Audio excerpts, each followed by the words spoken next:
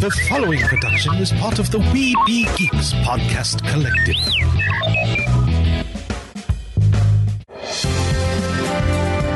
Sorcerer Radio.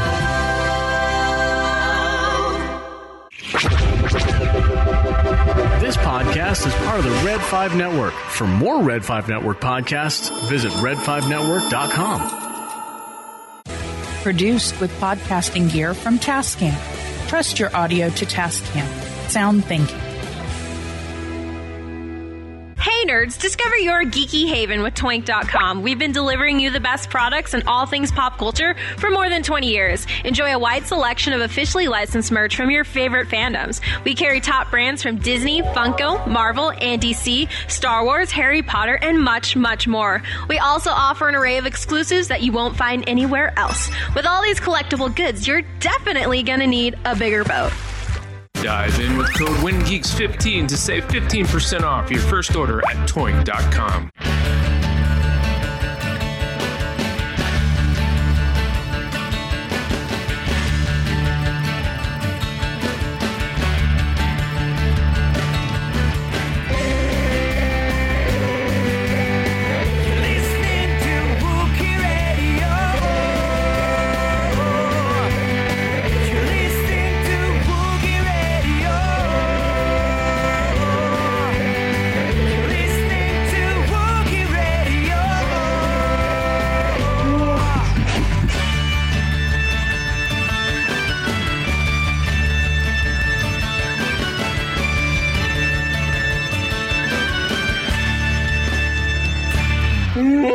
And welcome to another episode of Wookiee Radio. It is the Smugglers 4. Yes, I said that right. Smugglers 4. It is Ken, Derek, JTC, and myself, Mike. For those who don't know, JTC is a comic book cover artist for Marvel Comics. Does a lot of the does the action figure variant covers for the Star Wars line and has done a lot of negative prints for other Marvel titles, and in the past some action figure variants for other titles outside of Star Wars. But in the Star Wars realm, has done all the action figure variants. I have joked in the past, he is my crack dealer because I am still stuck on collecting as many of those covers as my store gets. So yes, I am one of the few still collecting them. So thank you, John. It's good to be back. John is our official part-time co-host on the show. So when we hit milestones for a while, it's been a while. Well, he's been busy for a while. Been a bit nuts, man, but it's like I said, it's great to be back. Check out the homepage, WookieeRadio.net. On the homepage, get our affiliates like Bitty Boomers. Use code WeBeGeeks for 15% off your Bluetooth speaker, whether it's the small regular Bitty Boomers or what they call the Biggie Boomer, which you can get either Grogu or Darth Vader, and it's an 8-inch speaker that's Bluetooth, which is awesome. We have a bunch of their smaller and I think they're 1.5-inch speakers, and they're great.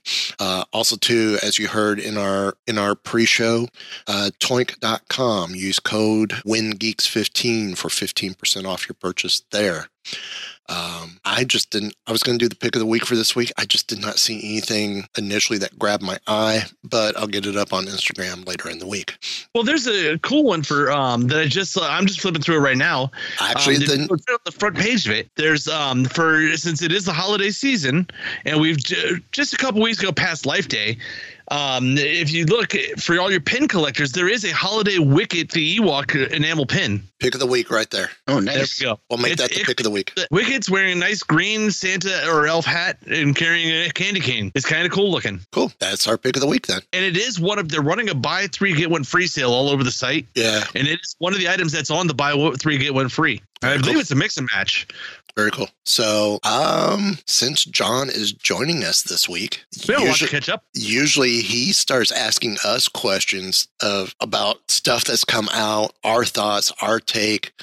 It's almost like a JTC takeover show, which is fine. It's perfect. So to keep in that tradition, there's been a lot that has come out since you have joined us last. So what questions? I'm almost tempted to say I'm taking the back seat. You're driving the show because I know you've got a lot of questions for us that you would love to get answers for. Well, I think one of the things I'm really just excited about lately has just been, and I'm curious what your guys' take is, and this is like a very broad conversation point. I think it can lead to a lot of different things, but like the state of Star Wars, not just in like film and television, but all the other mediums.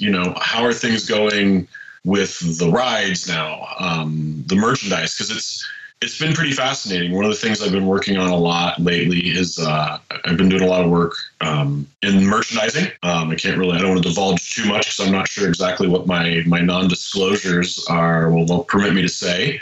But it's giving me somewhat of a fresh perspective on the back end of the things, not just the products themselves, like the forward product, but also the back end. And I'm just curious what your guys' take is on the nature of Star Wars, where it is pop culturally, where it is in the subculture of people like ourselves who have grown up with the brand, but also in the broader scheme of like, as with our children, how you view the different generations and how Star Wars has impacted that. Holy moly, can you ask a question? Yeah. Hey, you open the doors, I'm going to walk right in. Which is fine. You certainly I'll go ahead and start this one off. I think if you look at it, before the show we were talking about the world is a totally different place, but also the world of geekdom and the world of basically franchises and the way pop culture in general is dealt with is so much of a huge, much bigger universe than it ever was before. Now, when we were growing up, Star Wars fans loved Star Wars, but we were the geeks. We were the subculture hiding somewhere else. To where now the people that were all these subcultures are getting beat up and picked on and stuffed in lockers and all this the stereotypical things are the guys that are actually running the world now. More like what was mainstream when we were kids is now more of the subculture.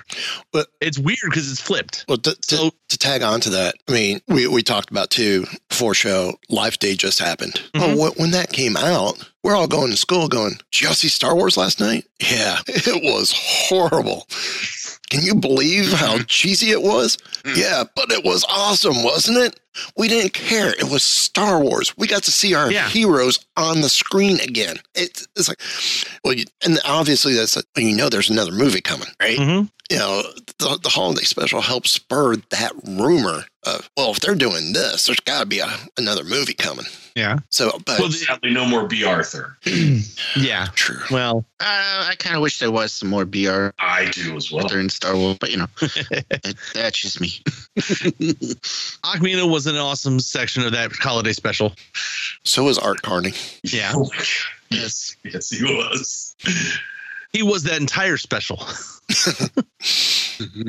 But getting back to my point I had was the fact that Star Wars, I think, has just as many fans, if not more fans, than it ever did before. The problem is the pop culture. What we see now is pop culture because that term didn't exist back then. What we see is so much of a larger demographic of the population now that Star Wars is now a big splash in a ginormous pond.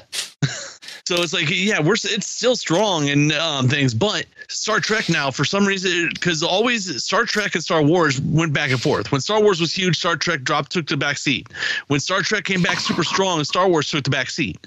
Now they're both hitting at the same time. Plus, you have things like Marvel in there. You have the Harry Potter in there. You have all these other fandoms that are fighting for the same space, but not taking anything away from any of the other ones, which is interesting because, like I said, back in the day, before the internet and before you knew there were other fans like you basically chose one item and then kept going until you moved on to something else. People aren't moving on. They're just picking up another one and keeping where they were at. Yeah. So I think Star Wars is still strong, but it doesn't look as strong as it always was, if that makes any sense. Okay. Because it's shouting into a giant room where everybody's shouting. Well, I think the other problem is too, and it's strange that I'm going to actually reference a wrestling show that I listened to on Sirius XM called Busted Open. I'm well aware of Busted Open. I would love to get Dave LaGreca on Weeby Geeks, but because I think he'd be an interesting guest to have. But he's one of those people. He kind of irks me. I mean, he makes a lot of great points, but he's like nails on a chalkboard a little bit too. But it's okay. I still want to get him on the show because, I mean, he's a legend when it comes to a podcaster or a show similar to podcasting. I mean, he's built up a show that's over 13 years old. But they have mentioned on the show, it's the social media that is damaging fandoms, whether it's wrestling, whether it's Star Wars, whether it's, and it's the people who are so negative about things that you're almost questioning, are they truly fans of what they're complaining about? Or are they just people going, oh, here's something that we can rile people up and we're just going to be vocal and just stir the pot? And that's a great point. And just for 1 second. So as we were, just so everyone's aware, before we started recording, we discussed the idea, we were discussing like cons and how I just recently got back from my first show since the pandemic, and we were discussing some of the differences that have occurred since the pandemic, and not just from cons, but in all forms of media, and how the world has changed for better or for worse. And are those changes actually better, or are they worse, or are they just, it's a new world and we're changing and having to accommodate this new way of communicating and dealing with things post-pandemic. When you talk about social media and it being, is it a bad thing? Or is, again, that just a new way we've got to learn to communicate? Has that always been there in fandom? It's just now amplified. And again, I'm asking this question. Like, has there always been a bad batch? I think there have always been elements of it, but I think social media has definitely amplified it. But on the hand, too, you also have to wonder if some of them might be real people with real feelings like that and not trolls. And how do you differentiate that? Well, I think another problem that we have with social media in general is the same thing I've said for a long time, that the internet sounding board allows a lot of times, and there's no way to know the difference of a very small minority of the people sounding like they are everybody. Mm-hmm. Right. Especially when you get to people who are spouting negativity. If you it seems like the internet and the social media has allowed, if you don't like something, you scream it at the top of your lungs and everybody thinks the entire fan base hates it. Whereas the people who are loving it, enjoying it, or just sitting back and relaxing and having their good time usually aren't saying anything. Well, so you may have the very large majority of the people sitting back enjoying the product, but the really, really small minority on the internet that hates it are the only ones that anybody hears. So that looks like that's everybody. Yeah, I think that's the problem that we've had on the internet for a long time. And that's why I've told people for a really long time on any podcast I've been on my show, Geek Watch One, on here, that if you like something, if you're enjoying it, if you're loving it, shout it to the top of the rooftops, get on your keyboard and let everybody know. Because the only way people are going to know that people are actually liking this also is if you tell them. If you don't say anything, then they just assume everybody hates it. On the other end, too, if you legitimately don't like something, then, you totally have a right to that. But, maybe have, give us some reasons why you don't like it, so that, we can have an actual discussion about it instead of shouting, this is junk, the usual stuff we get. And also going with that is another trend I've seen that's really worrying is especially since we're on social media has made it so it seems like if there's a lot of people who have taken the opinion that if you don't agree with what I'm saying, you absolutely hate everything about me. Right. Which, is that not a couple points here? Is that not an element of our version of fandom, of nerddom, if you will? Back in the day, one's identity was very tightly tied to what you were into, right? Like, Yeah. You were now with the more mainstream acceptance, like I can go into a bar and talk about Marvel or Star Wars with anybody, right? Whereas back when I was a kid, that wasn't, it was like you went and you talked about baseball, but you're not going to want to talk about that Luke Skywalker guy. Now it's a much more common thing, and I think it's a more casual fandom with a lot of stuff, which I think is healthy. Yes. To the social media point, a couple of interesting things I've noticed as of late, because we were there, we all witnessed animosity before the internet. Now, I mean, it wasn't really before the internet, but before social media. It was, we all witnessed the prequels. And even without Twitter or Facebook, we all saw what people thought of the prequels. Oh, one of the driving forces behind that was, ain't it cool news? Well, and yes, so the internet was a part of it, but even like there were people like that, like my friends weren't big internet people. I'm a farm boy, man, so like, and it seems like a lot of the sentiments that were shared that I read up to today were sentiments that myself and some of my friends shared about the prequels. Now, one of the interesting things I'm seeing is discourse has also now moved. The mimetic nature of fandom with the internet can kind of ebb and flow in a positive way, too. And that, like, the prequels now are a beloved part of Star Wars. Yeah. I mean, let's be honest. We talked about this from the get-go, man. The Force Awakens was blatantly a argument like away from the prequel mentality, right? Like they're like, no, this is your old Star Wars. We're basically remaking A New Hope. This is not going to be any of that stuff. I mean, think about all the hype they gave of like, this got real creatures in it. And these are real puppets. That's not even a concern anymore. And I think culturally, even though a lot of people might have issues with the prequels, I have found amongst, fans of mine, for example, like they're stoked about prequel stuff. They love it. Jar Jar was one of the most excited. I got more requests to do the Jar Jar figure than almost any other character in recent memory. Which I found I was shocked. He was awesome. I'm sorry? I told you guys he was awesome.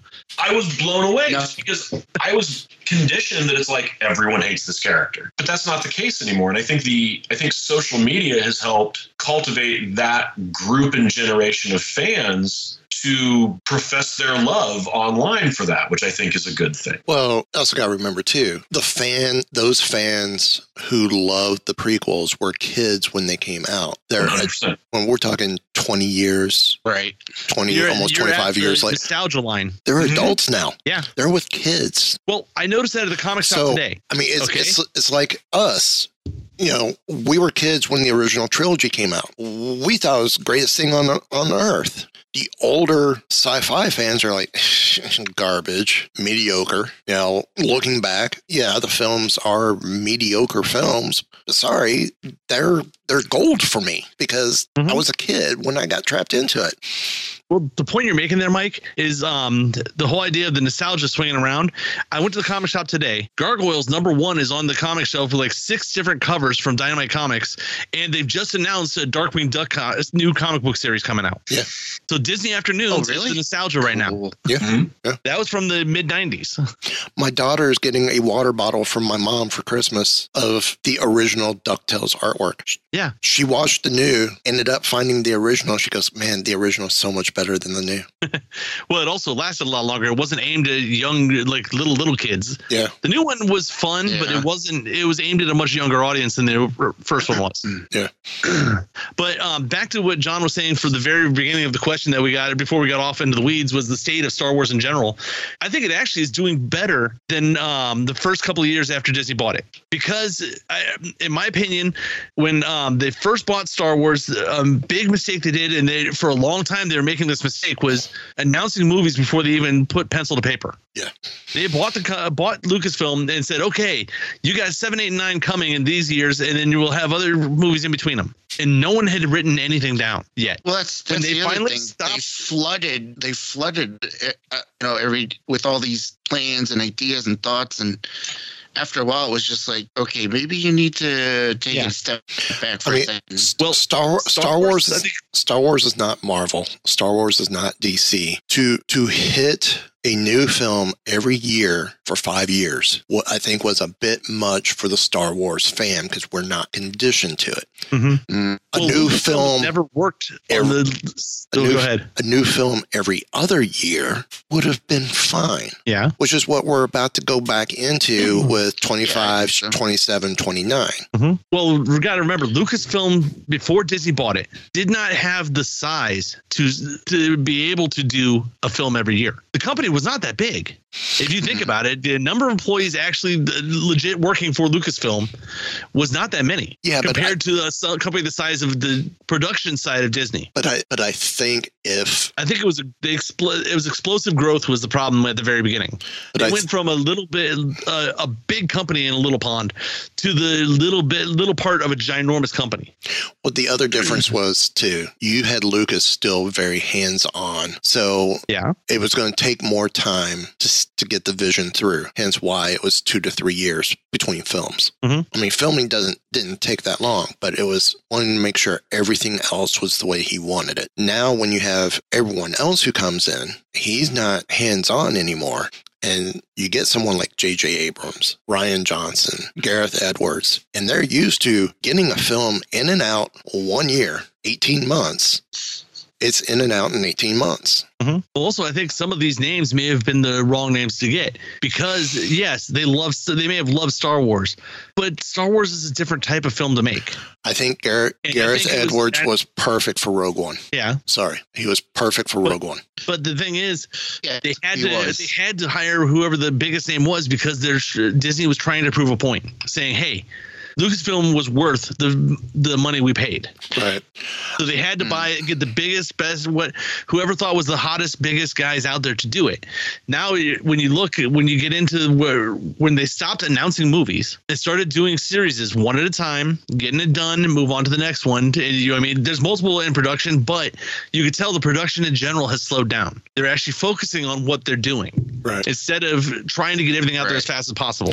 I think once they slowed down, started to pace themselves, brought in some people that either were not known for the medium they're in, like Favreau and Filoni were not known for small screen. Favreau was a big screen guy. Filoni was an animation guy. So, okay, let's let them get this developed to figure out what it is. And then they found, that works. Well, let's bring in someone else and let them have the time to actually develop it and figure it out. And then we'll tell you when it's coming once we know it's coming.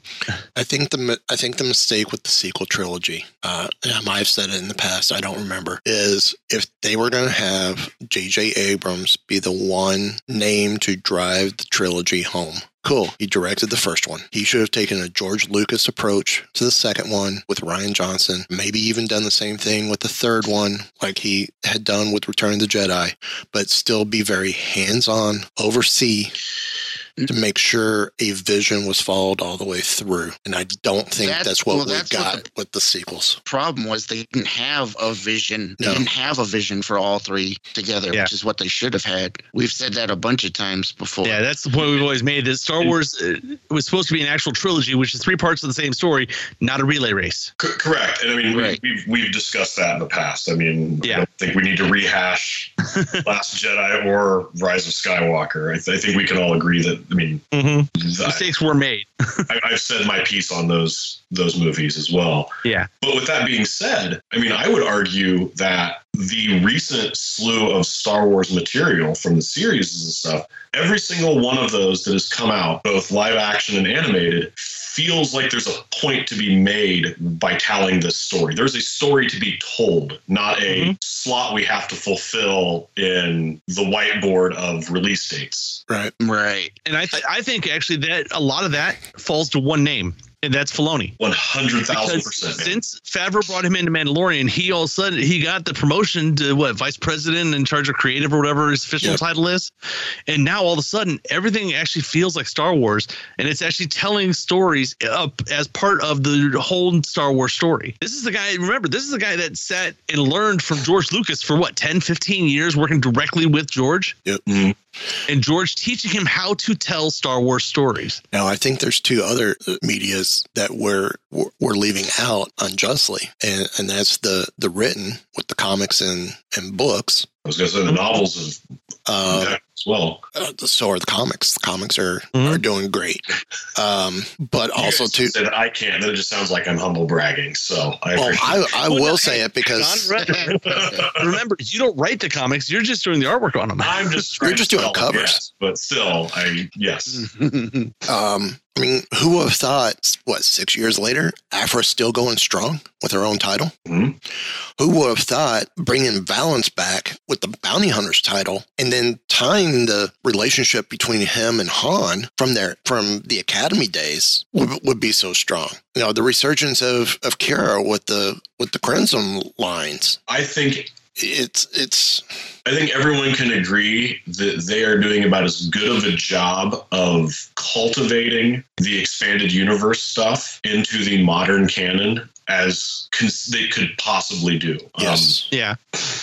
You know, I think one of the only gripes I have had of the more recent Star Wars stuff is I felt that I liked Mandalorian Season 2 quite a bit, but I felt that there were parts of it that was starting to feel a little too fan servicey, if you will, with some of the cameos and things like that. I can see that. I, however, feel that I understand why they did it, but I don't feel that almost any other inclusion of expanded universe stuff has not been fan service. It has actually been to the betterment of the story. I remember, when with Rebels, when they were bringing in Thrawn, and I'll be honest with you, I was a little nervous about it because I was like, man, don't do this with Thrawn, man. Like, don't make him just shoehorned in there because everyone's going to be like, cool, it's Thrawn. Dude, he was awesome. And then, but I think Zahn's novels were the perfect reintroduction of the character into the modern universe. And it didn't feel fan servicey at all. It felt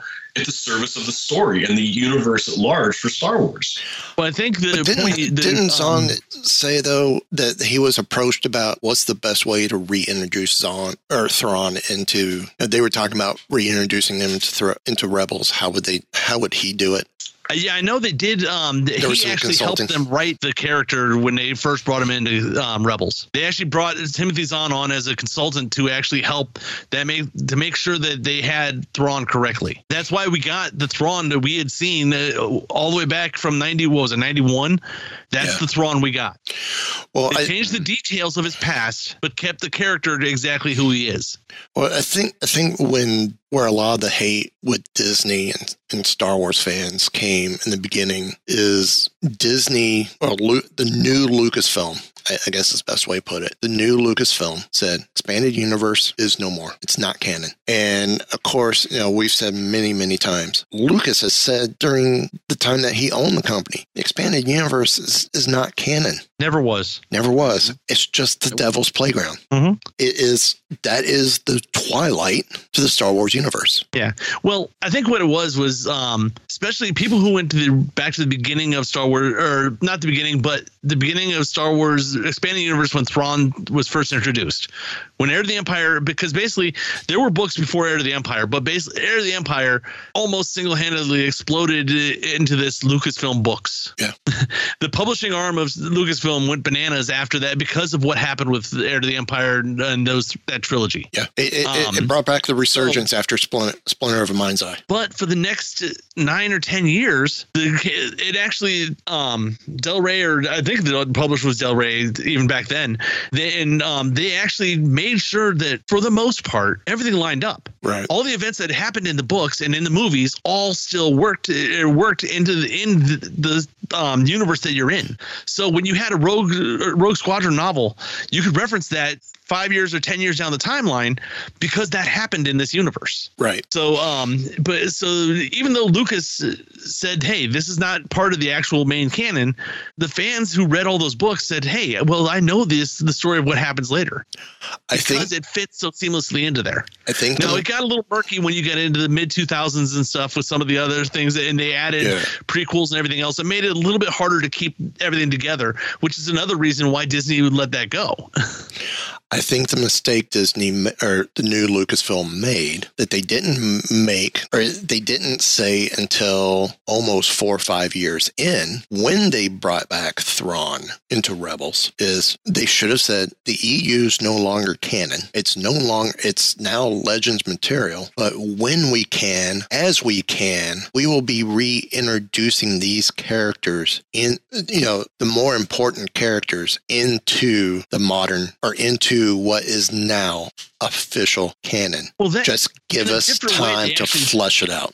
In a different way, they did say that when they said that the EU was now going to be turned into Legends and no longer canon. They had said it, but it is. Remember, we can always use it as a mine for ideas and things to be brought in later. Right. It was always intended to be a resource. Right. But the fandom, you don't want to commit to something that you don't. But the might not be able to do. All the fandom heard was the EU's not canon. Yeah. Forget the rest of it. EU's not canon. Their problem. But to Ken's point, like, it never was.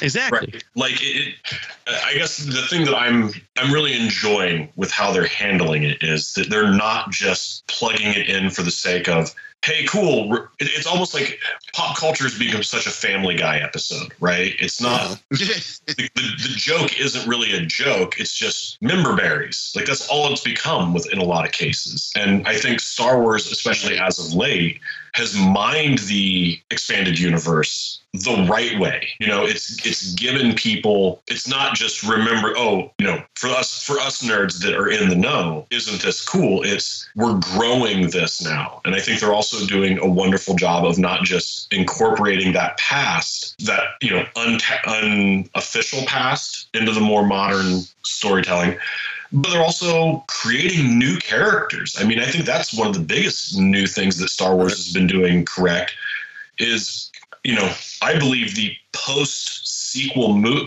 Star Wars has created some of the best new characters that I'm excited to see where they go than the new sequel movies did create. We had our Afras. We have my favorite character ever, Ahsoka Tano, has just exploded. I mean, Ahsoka is like GalaxyCon. Nobody, the two biggest lines I saw of any celebrities were both related to Ahsoka, right? It was Rosario and Ahsoka's voice actress from the Clone Wars. Ashley Eckstein, yeah. Better believe it. They were both killing it, man. And like, that warmed my heart to see. I think, for me, like in the comics, to see 3 of my favorite characters from the original comics, from when Marvel first had it, get brought into canon with Valance, with Crimson Jack, which he makes his canonical debut in the Legends of the Halcyon about the Star Cruiser. And, you brought the character back first on issue 1, but didn't get a storyline until later over in IDW, but Jackson. Right. I mean, those were 3 characters. Jackson didn't have like 2 or 3 issues in the original book, but he was a character that stood out to me. It's like, oh, there's a green Bugs Bunny in this universe. Cool. Mm-hmm. Especially as a kid, I remember a green Bugs Bunny. Valance, I absolutely loved. He was just one of those bounty hunters that just kept coming back. It's like, very cool. Crimson Jack, I was like, this guy's a space pirate, but he looks like Thundar the Barbarian, sort of. I mean, everyone else is fully clothed, and yet he's dressed like something out of, he should be, almost. But now we have those characters canon through the comics, which is great. I'm curious to see who else comes along. But I have thoroughly enjoyed, and I'm still going to say it, big thank you to Karen Gillian for Black Chrysanthemum, for Afra, for BT1, for Trips, 000, for Taggy, the way he brought Taggy into the Vader stuff. Absolutely. The characters he created during the Vader series that later spun off Afra have been taken so well and embraced so well. I love it. And they're characters that I have embraced. So much so, despite the fact that he probably could have been a little bulkier. I agree with a lot of collectors. I don't care. I have my Black Chrysanthemum 6-inch fig. Heck yeah. I so nerded out. I think we've discussed, like, my wife and my kids they're not comic book people. And to watch the Book of Boba Fett and to see him show up with the twins in that one scene just warmed my heart to be like, I got to draw that guy. Like, that was pretty cool. That's what's been cool about the small screen Star Wars we've been getting now, is because bringing in animated and comic book characters and putting them on the live action. Like you said, Ahsoka, Thrawn. Well, we've not seen Thrawn yet. We will, because he's going to be. Everybody knows it's the worst kept secret in Star Wars. He's going to be in Ahsoka. Yeah. But seeing Chrysanthemum, seeing some of these other characters that we've only seen drawn, that now we're seeing in live action. I'm holding out hope we can get Silo from the Vader series. If nothing else, he was. I don't know if you guys are aware. I think I've mentioned this to you before, but that's the character was actually based on Salvador LaRocca. Yeah. So if they can get Salvador a nice SAG payday, I'm all about that kind of stuff. I'm still waiting for Afra to make her appearance. It's bound to happen. I think you got to figure out where and when and how. I think right now, working as an intern while she's in university under Luthen would be perfect. Oh, yeah. Well, it's absolutely perfect, because we're still in that early stage where she's still in that university era at this point. Well, I mean, they are slowly. I still am excited for them to expand it a bit more, but they are starting to broaden their horizons a bit with time frames. Yep.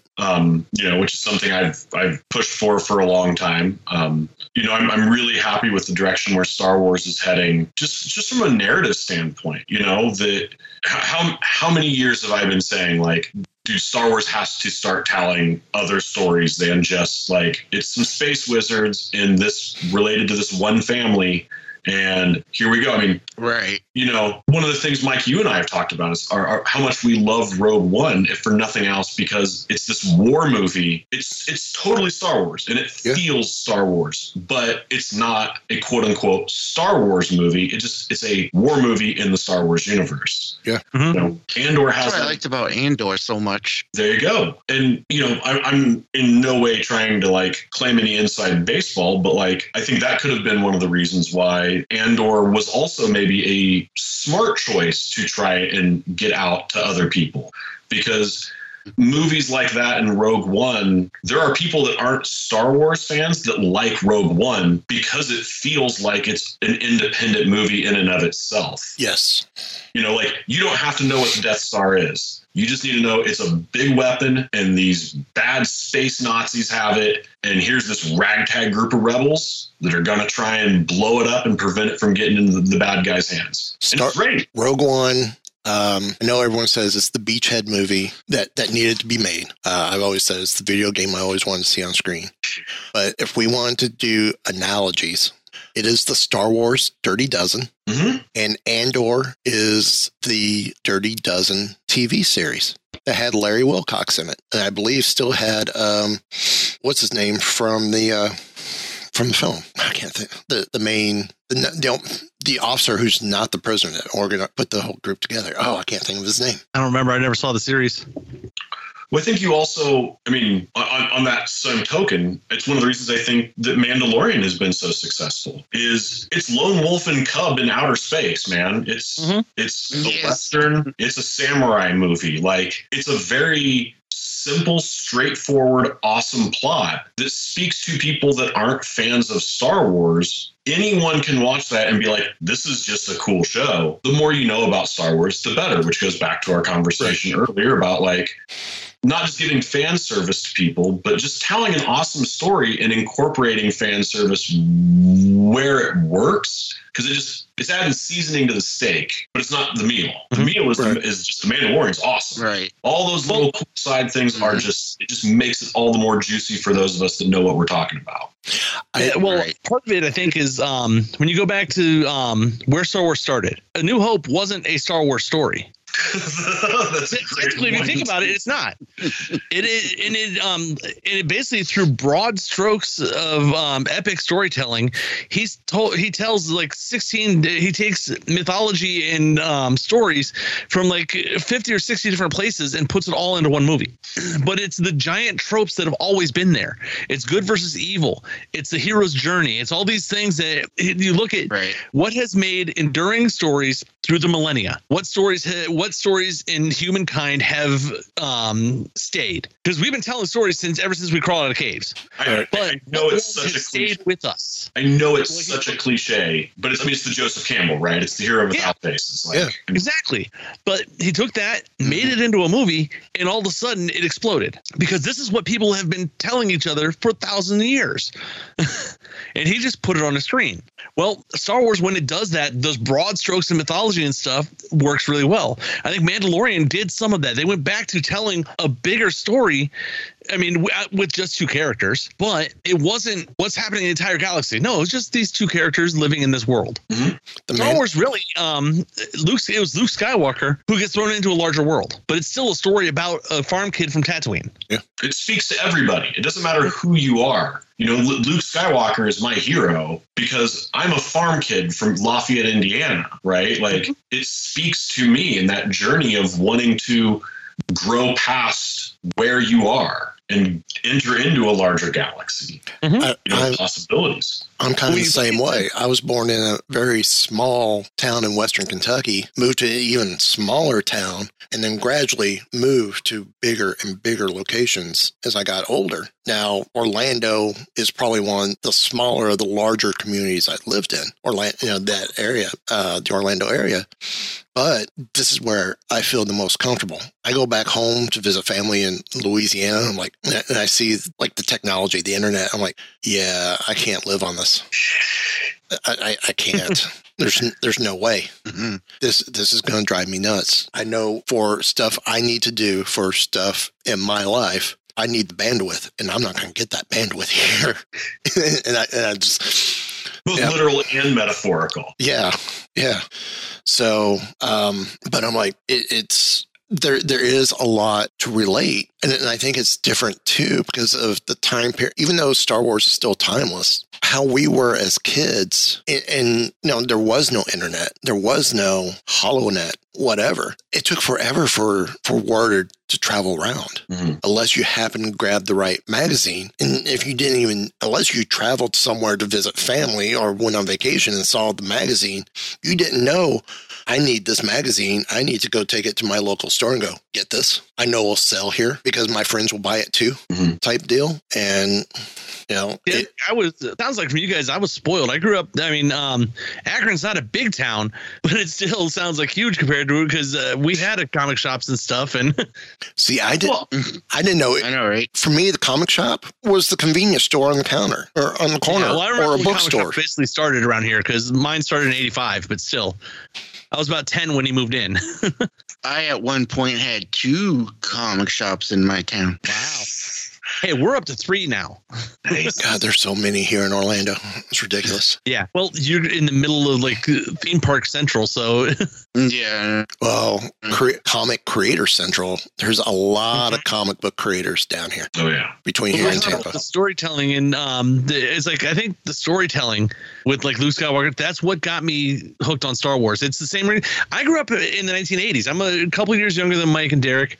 Where when they deregulated cartoons and all of a sudden you had the explosion of what was Saturday morning and then morning and evening cartoons on TV in the 80s was when I was a kid. Yeah. And so growing up, I was playing, we were writing our own Ghostbusters stories. We were writing our own Transformer stories when we were all playing on the playgrounds and stuff.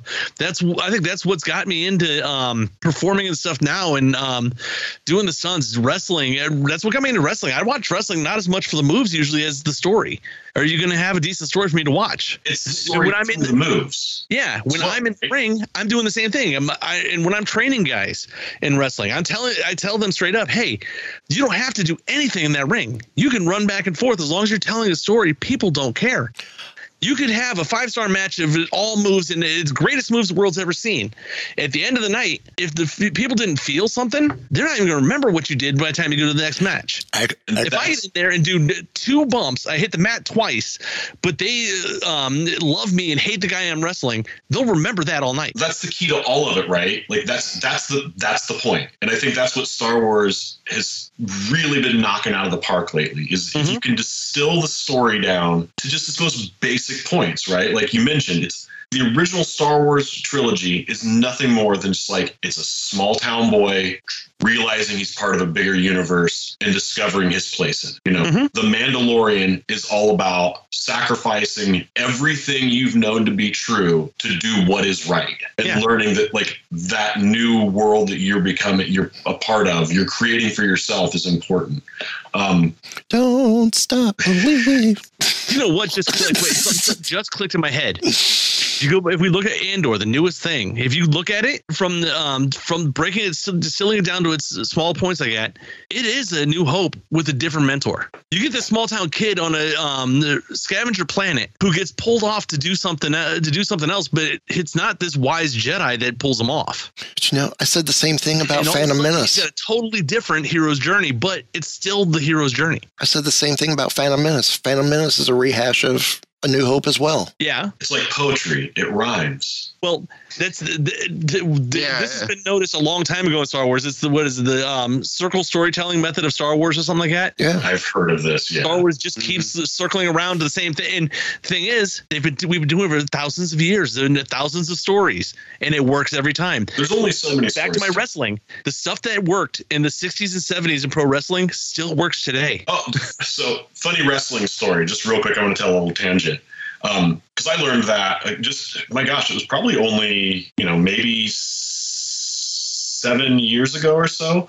I did a show in Louisville, Kentucky, and I was blessed to be able to sit between Al Snow and Jim Cornette. Oh, nice. Wow. And I grew up a WWE fan. So, I obviously wanted to talk to Al about his old ECW stuff, and that was awesome. But Jim, I was really, I nerded out with him about being Yokozuna's manager and his shoot interviews during the pre-Attitude Era, the new generation stuff. And Jim, dude, he just hammered into me. He's like, well, did you watch the old school, NWA, Midnight Express, Rock and Roll Express, blah, blah, blah. And I was like, Old Smoky Mountain Wrestling. For my time. He gave me a copy of his book he wrote a book about just the road trips with the Midnight Express. Yeah. And he's like, you got to watch this because this is the basis of everything. And I started watching those old Saturday night NWA, WCW. Oh, yeah. Mid-South. Dude, it's the most quintessential storytelling. It is just what you said. There's a bad guy, there's a good guy. It's the most distilled storytelling, and it works forever. And it will always work because everyone always wants to see the big bad guys get beat. Finally, their comeuppance from the good guys. Yep. To keep the tangent going, check out season just wrapped on Vice Network or Vice TV, whatever it's called. It's called Tales from the Territory. Awesome. And first 2 episodes is Memphis. Oh, I see with Kaufman. Oh yeah. And the second episode was mainly focused on the whole Kaufman story arc. How the only 2 who knew the whole thing was a gimmick was Andy and Jerry.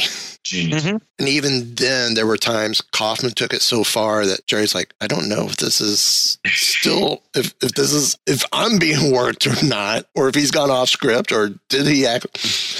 And then they talk about Peter Maiava's company, which we've been seeing in the show Young Rock referenced a lot. Mid-South Wrestling with Cowboy Bill West. Watts. Yeah. Bill Watts. That was the finale.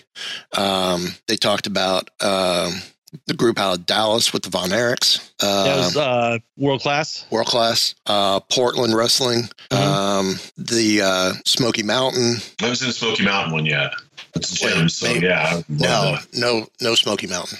Maybe. No, there's a Smoky Mountain episode. I think is it because I've seen them. They're on YouTube also. There's one that talks about the Georgia group that later becomes Crockett. Yes, and then they also talk about Florida Championship with Ernie Ladd and that.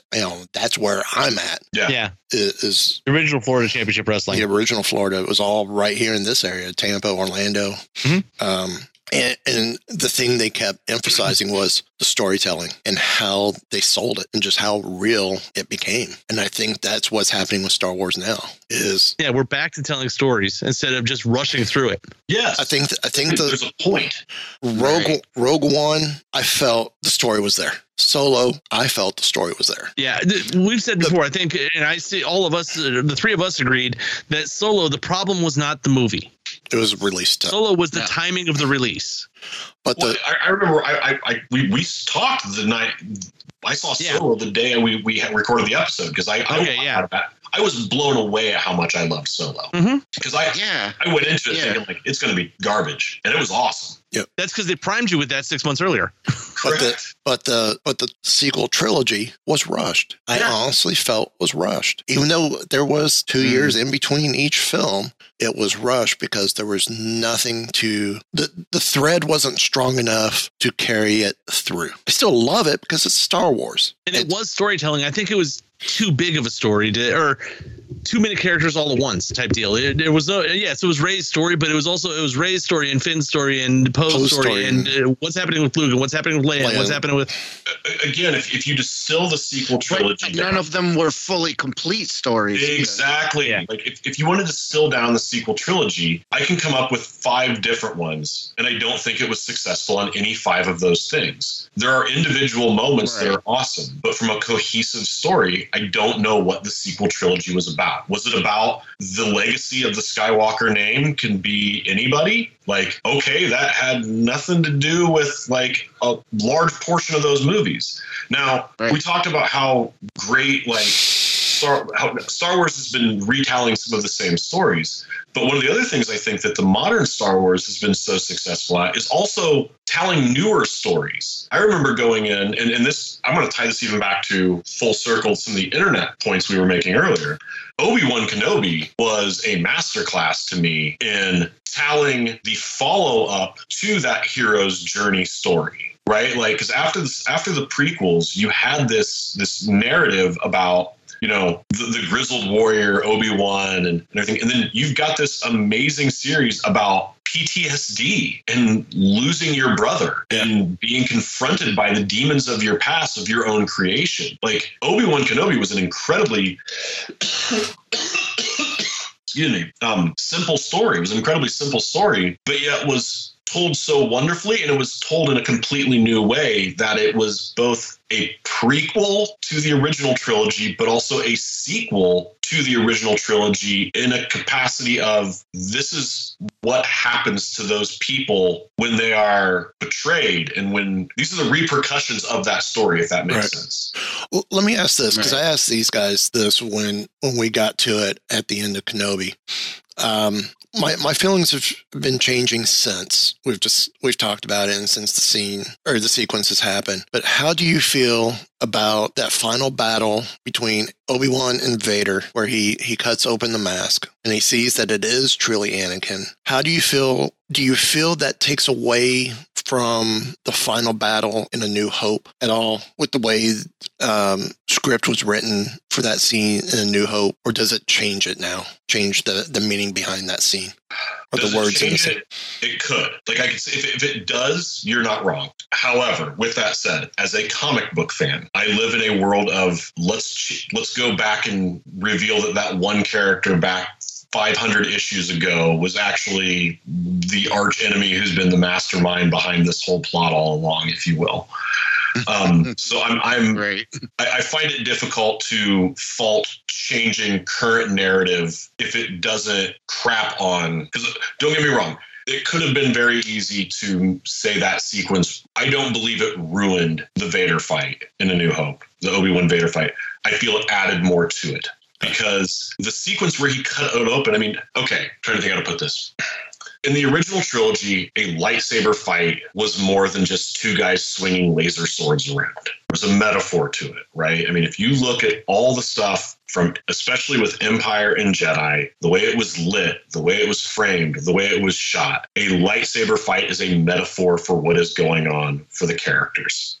The Vader-Obi-Wan fight, although awesome with all the cool special effects and all the whoop-de-doos and throwing rocks and force pushing each other around, that was all great. But the money scene was Obi-Wan getting buried, rising up, and cutting Vader's face to reveal Anakin so that he could finally see that Anakin is dead. And it was shot so beautifully with the face cut open, the red light emanating over to show, like, it's like, oh my God, it's Anakin. And then the red covering him. And it's like, no, that's not Anakin anymore, dude. And the fact that they layered the voices over, yes, like every single sequence there, to me, only made that fight between the two of them in A New Hope even more impactful. So could it have ruined it for you? If it did, like, dude, I'm not going to tell you you're wrong, man. That's not the place. But initially it did. Or better for me. I mean, I enjoyed the scene, but I felt it took away from the meaning of the final fight in A New Hope. But I have what makes you feel that way? See, I don't feel that way anymore. Oh, initially I did, because and I think part of it was I was like, I mean, I didn't mind the initial time they met when Obi-Wan faces Vader for the first time, and he kind of gets a sense, crap, this is Anakin because, you know, here's the flames, and he's now roasting me like I left him to, you know. I'm like, okay, cool. If they left it right there, I would have been fine, and it's still preserved my initial feels for New Hope, their final battle there. But to see the initial battle, initially I thought it took away from that. But the more I thought about it, then going back and watching that scene a few more times, not the whole episode, just that scene, that sequence, I realized what you were saying, John, that no, it does enhance. Because, you know, Vader's line, you know, last time we met, you were the master, I was the student. Because even in that final battle, Vader thought he had the best of Obi-Wan because he had beat him briefly before, only to find out, no, Obi-Wan still is the better. Well, the other is the line in New Hope where Vader says, you know, he senses Obi-Wan's presence, and he says he senses a presence that he's not felt since, and then he doesn't finish his sentence. And for a long time, especially after Revenge of the Sith, you thought he meant since that time he fought Obi-Wan and almost, you know, and Obi-Wan almost killed him. But now, you know, maybe it was further on. Could it have been that moment at the end of Obi-Wan? Or who knows? I feel that it again, like Obi-Wan, the point of Obi-Wan, the reason why it needed to be made was it was a story about trauma, right? And that's why back to our thing about the internet. For whether good or bad with the way the internet works in social media, I feel the internet has created a culture of instant gratification. And I feel we can all agree with that. Like, that's, I'm not saying it's a bad thing or a good thing, but I think it's certainly changed the way we want immediacy. You know, as a Star Trek fan as well, it took 4 seasons of really slow Deep Space Nine before the action really started picking up and kicking butt. Mm-hmm. But you needed those slower seasons. I felt Obi-Wan, man, I remember because I ended up not being able to start it for I missed the first 3 or 4 episodes. Like I got, because I was just so busy and I wasn't able to get, and man, it was getting lambasted, right, on social media. Like everyone was like, this show sucks, making Obi-Wan so weak, and oh, who's this Reva girl? She sucks, blah, blah, blah. And it's like, people, it's a story. If Obi-Wan started awesome, the only way he could end is to be awful or God. He can't be God. So let's start him weak. How is he weak? He's suffering trauma. He's dealt with he's lost everything. And then you've got this character, this Reva character, who is completely despicable, unlikable. That's the point. Because then, why is this girl so miserable? Oh my gosh, the bad guy that she's following murdered everyone she's known in front of her face. This guy has taken away everything from Obi-Wan. He's taken everything away from her. And by the way, we're going to now show you a side of Vader that we've been, up until the end of Rogue One, we were only told about, where Vader is this instrument of destruction, the likes the galaxy has never seen, and you get to bear witness to this. You get to see that Vader is a murder machine. He's terrible. He's a bad person. You know, we grew up thinking Vader's the coolest guy ever because he's Darth Vader. They made, in wrestling parlance, they made Vader a heel. And you need a bad guy to root against to really cheer your hero on when they make the big comeback. You know, when Ricky Morton gets the hot tag at the end, when he gets buried under all the rubble, to come up and slice open that mask, you need that. And you need to have that juxtaposed with Reva and everything she's gone through to parallel with Obi-Wan. And yeah, I mean, if you think it was clumsy, the fact that they kind of tied that in at the end with Obi-Wan, you know, the finale wasn't actually Vader and Obi-Wan, but it was Reva and Obi-Wan, I guess. But to me, like, that was the point, right? It was these two characters who have been impacted by the same person coming together to move past this experience. Right. And because of where this story is, the final story of the Obi-Wan series cannot be Vader versus Obi-Wan. No. Right. Because we have that. We have the final Vader versus Obi-Wan. It happened in A New Hope. Well, and the thing with Reva, you know, why is she so dead set on Obi-Wan? Because the person she wants to kill is after him. That scene at the blast door was so good. But she's she wants to kill Vader. How does she get closer to Vader? Take out what Vader wants. Vader wants Obi-Wan if he's still alive. She's found him. She wants to take him out so she can get closer and then take Vader out. There was one other cool thing that I liked that they did with Vader himself is, like, in A New Hope, in the original trilogies, you see Vader as kind of a more robotic, more of a, like, less emotional type, more stoic.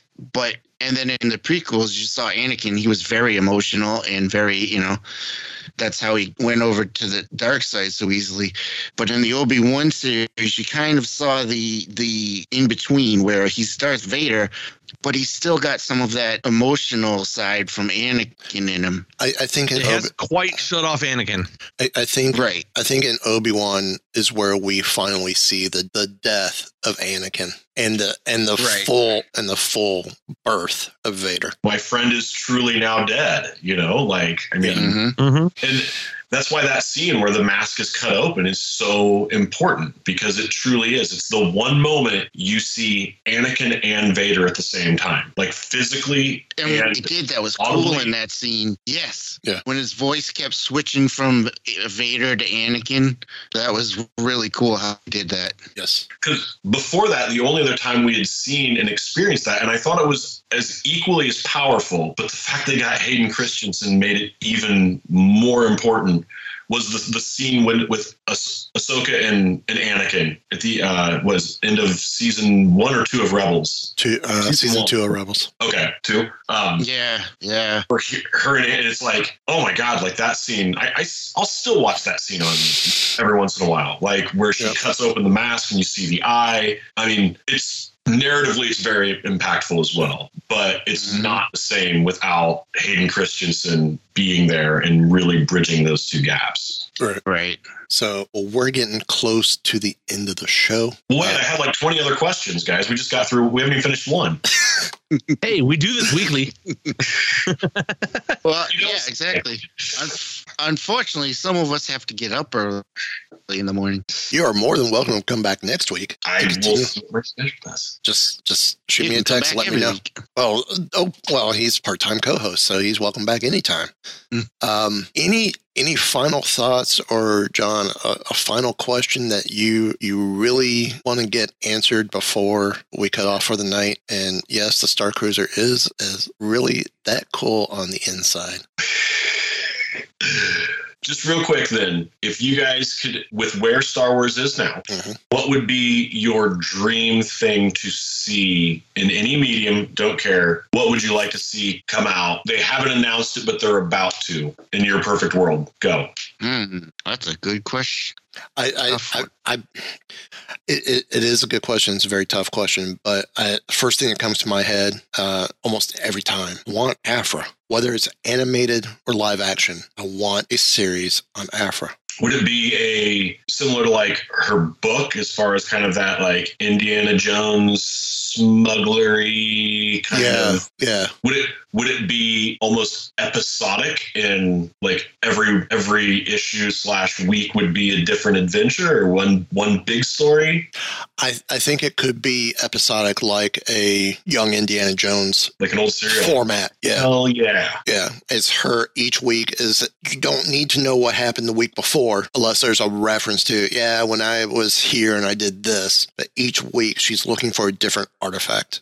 Sort of like what was that show? Tales of the Brass Monkey as well. I think I remember that. Something like that. The Beastie Boys wrote a song about that. Just kidding. I don't think it was about that, but sort of. Of course, the person who was leading that ended up on the show Seventh Heaven, is now behind bars, but that's a whole other story. But if it's something like that, where it's an adventure story, going through, Indiana Jones meets a Han Solo-esque type vibe, which is what the character is. Of she leans more towards the Empire, but she also leans more towards who's going to pay her the most. I was going to say, yeah. And let's have that anti-Indiana Jones. It belongs in a museum. No, it belongs in my paycheck type vibe. I would love to see that. And even if it's, that's what I kind of want to see with the series with her. We have BT, we have Trips, we can have Chrysanthemum in and out. We could get more of the origin of her bringing along Chrysanthemum. Valance would be great as well. I mean, so much where you could reference the OT characters and never see them. Maybe even Dash Rendar. Kyle Katarn would be great. That'd be cool. See Crimson Jack come along as well. Green Space Bunny. It's all that. Sky's the limit, baby. Jackson, bring him on. Bring him on. Derek, what's your choice, man? I think mine would jump a little bit farther away. Either I'd prefer backwards. One of my favorite series of Star Wars books from the old EU was the old Young Jedi Knights series from Kevin Anderson and his wife Rebecca. And I loved the stories of basically it was Jason and Jaina training to be Jedi at the academy. So it's like I would love to see if we go mix that with the old Tales of the Jedi comics, to where the go a couple thousand years in the past before the Jedi was all about dogma and rules and regulations, to where it was a lot more of a Wild West type feel. And then some of the original Jedi temples and what was life like? Because I've always been a fan of Jedi. That's just me. So let's see some of the young Jedi when they're first learning how to do all this stuff and they're figuring out what it is to be a Jedi. Like almost like an old like Ronin style samurai, like wandering warriors. Like they're almost developing the Force as they're going along. Mm-hmm. Kung Fu, the series. There you go. Yeah, man. That'd be awesome. They're actually building the code, man. Mm-hmm. What basically they're writing those books that Rey gets. Yes. There you go. Exactly. The original Jedi tomes are being written down and figured out by these guys. Yep. Well, there's your tie-in, man. You could literally get Daisy Ridley to come back and just shoot some bumpers or something like that of her reading the books. Mm-hmm. Well, that's a couple weeks ago. We were talking about when we were talking about Tales of the Jedi and what we could do actually to turn this into a long form actual series, bookend it with Jocasta Nu and actually have her sitting down with younglings telling them Tales of the Jedi. Booyah, done. She starts the show and hands it off just like the Mike was saying with Young Indiana Jones Chronicles, where Indy would start the story and then finish it up. Same thing, except have her tell, and then you could have random. You never know who it is you're talking about. Could be anybody from any time frame in Star Wars. But now with what John's saying, it tweaks it even more. Some episodes it's Costa Nu doing the bumpers. Other episodes it's Rey. Other episodes it could be Luke. Before, with he actually has his temple going. When he has the temple. Other episodes, you could have a Mace Windu or a Qui-Gon Jinn or an Obi-Wan with Ewan McGregor. You have all these, from the prequel area, you have all these other characters you can bring in, and you have from new trilogy or from the original trilogy on, the two strong ones you could have Rosario Dawson as well Ahsoka being the 3 from non-prequel to be those bumpers for the different stories. Well, what I love about it too, Ken, is the fact that, like, kind of what you're saying, man, like every episode or issue could literally just be its own standalone story. Like, one could be 2 million years ago, another one could be 500 years ago. As long as the story was written, that's all that really matters. It's complete freedom for the creative teams, which is always great. Exactly. It's a true anthology series. Yeah. Yep. There you go, man. Derek, how about you, dude? I love anthologies.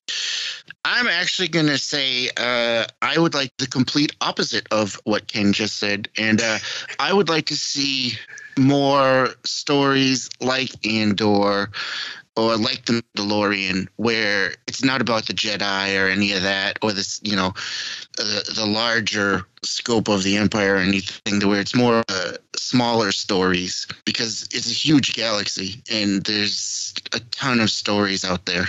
And I would just like to see bounty hunter stories, smuggler stories, more spy stories, things like that. Yeah. You could also do something like that as an anthology. Yeah. Yeah, I was going to say, the bounty hunters in general, my gosh, we only are familiar with such a small crew, and even those guys, canonically, how much really is there about Dangar, right. Sky's the limit. Yep. Well, thank you guys for a great week. Again, check out Bitty Boomers. Weeby Geeks is the code for 15% off. Toink.com. Use code WINGEEKS15 for 15% off there.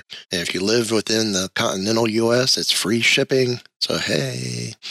And actually, I want to end on this quick note as well. Zoe posted this up on our Adventures in Geek Instagram. And I want to share it because it is that time of year. And this is a project she started, and it's a message I want to get out there. Join us in our 3rd year of our Adventures in Giving with many donations and lessons learned. You can help us by donating a toy to someone who could use it. If you get the toy in helping someone, take a picture and tag us at Adventures in Geek. We don't have a donation date yet, but we're still waiting on a few more to come in. We're looking forward to donating for the 3rd year to Nathaniel's Toy Shop with Nathaniel's Hope.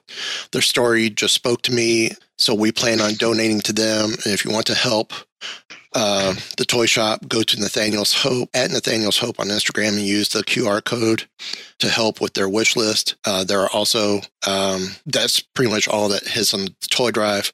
If you don't want to contribute to Nathaniel's Hope in using their QR code, contribute in the name of Adventures in Giving to your own charity or your own toy drive in your area, and tag us on Instagram at Adventures in Geek, at Wookiee Radio, at Weeby Geeks, at Mighty Marvel Geeks, and use the hashtag Adventures in Giving when you do your donation. I'd like to see this spread because this is a project that, 3rd year, it means a lot to Zoe. So it's something that she started during the pandemic, and we're going into our 3rd year. It's a project she keeps trying to push through. It's her own little personal project. So, and it's not often, like I say, there's a teenager with a very giving heart, and she's a kid who's always had a very giving heart. And I'm not gonna squash that. I'm gonna nurture that every bit I can. Oh yeah. So on that note, if there's nothing else, there's only one thing. Wait, yes, there is one more thing. They have released a trailer for season 2 of The Bad Batch. Yeah, yes. They did that right before we started the show, I believe. If I could share my screen, it's actually what I was watching when you guys called. Well, and it looks pretty good. Maybe if John's able to join us next week, we could definitely talk about it in our hopes. If not, we'll still talk about it in our hopes. On that note, there's only one thing left to be said. Give the evacuation code signal. All right, cut the chatter. Jinx, I can hold it. Pull out! No, I'm all right.